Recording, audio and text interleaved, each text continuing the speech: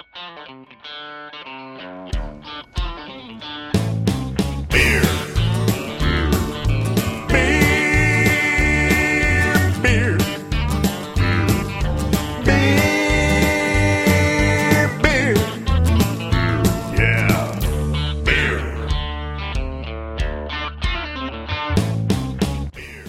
to Beer Here, a podcast and blog at beerhere.blogspot.com.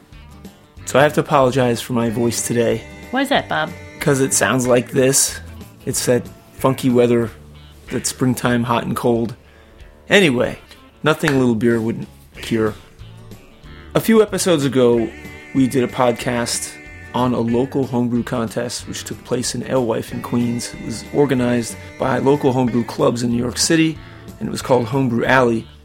And recently, we took part in another homebrew contest. This time it was the first round of the Nationals, a competition sponsored by the American Homebrew Association. The winners in each category at this competition have the chance to move on to the National Homebrew Competition, which takes place at the National Homebrew Conference in Philadelphia in June, I believe. Yeah, that sounds right.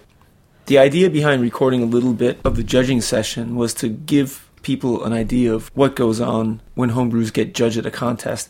Now, it's not always as smooth as this particular session lets on. Sometimes it can get a little argumentative and opinionated. And I believe that there was one beer that we had that issue with.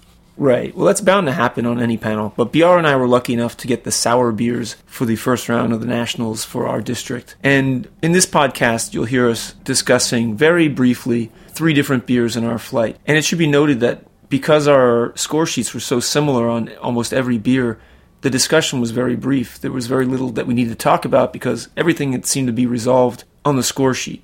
And I had a similar session in the morning where I judged light hybrid beers, where my judging partner and I both seemed to pick out the same things. There was only 1 or 2 beers where we had to really go back and talk to each other and discuss why we thought something was good or something was bad. And then we came to a consensus. You try to have about 5 to 7 point spread between your scores, so that once the brewer gets the score sheet back, they can see that the judges were actually judging the same beer, because sometimes it sounds like you're drinking 2 different beers. And also, I'll note that there's a lot of background noise, and I didn't even try to filter it out because I wanted to leave the natural experience of what a judge is going through as they're sitting there evaluating beers, writing a heck of a lot, writing probably for at least 5 minutes about each beer, and then discussing it anywhere between 2 minutes, 5 minutes, sometimes longer. And you can hear all the other judges talking too, and it's a challenge to try to concentrate and communicate, but it's a lot of fun. So I hope this offers some interesting insight. And if you're interested in learning more about judging, you can go to the Beer Judge Certification Program, which is bjcp.org, and learn all about style guidelines, how to become a judge, taking the BJCP exam, and other fun things. Would you call this good or very good? It's definitely not very good. That's what I think. It's between fair and good, but I give it good. Yeah, I give it a pretty hefty good. And the main reason the biggest compliment I could pay to this Flanders Red is the aroma. Even that, I mean, the aroma was interesting, but it wasn't a Flanders Red so much. I mean, there was a lot of phenolics. Yeah. I mean, I got some plums, some raisins, but I also got, like, new oak and a woodiness that almost, like, I wonder if they aged it with wood chips to kind of get that barrel character, but you want the wood should impart bacteria, it shouldn't be imparting a woodiness, and there's, like, sort of weird frankincense.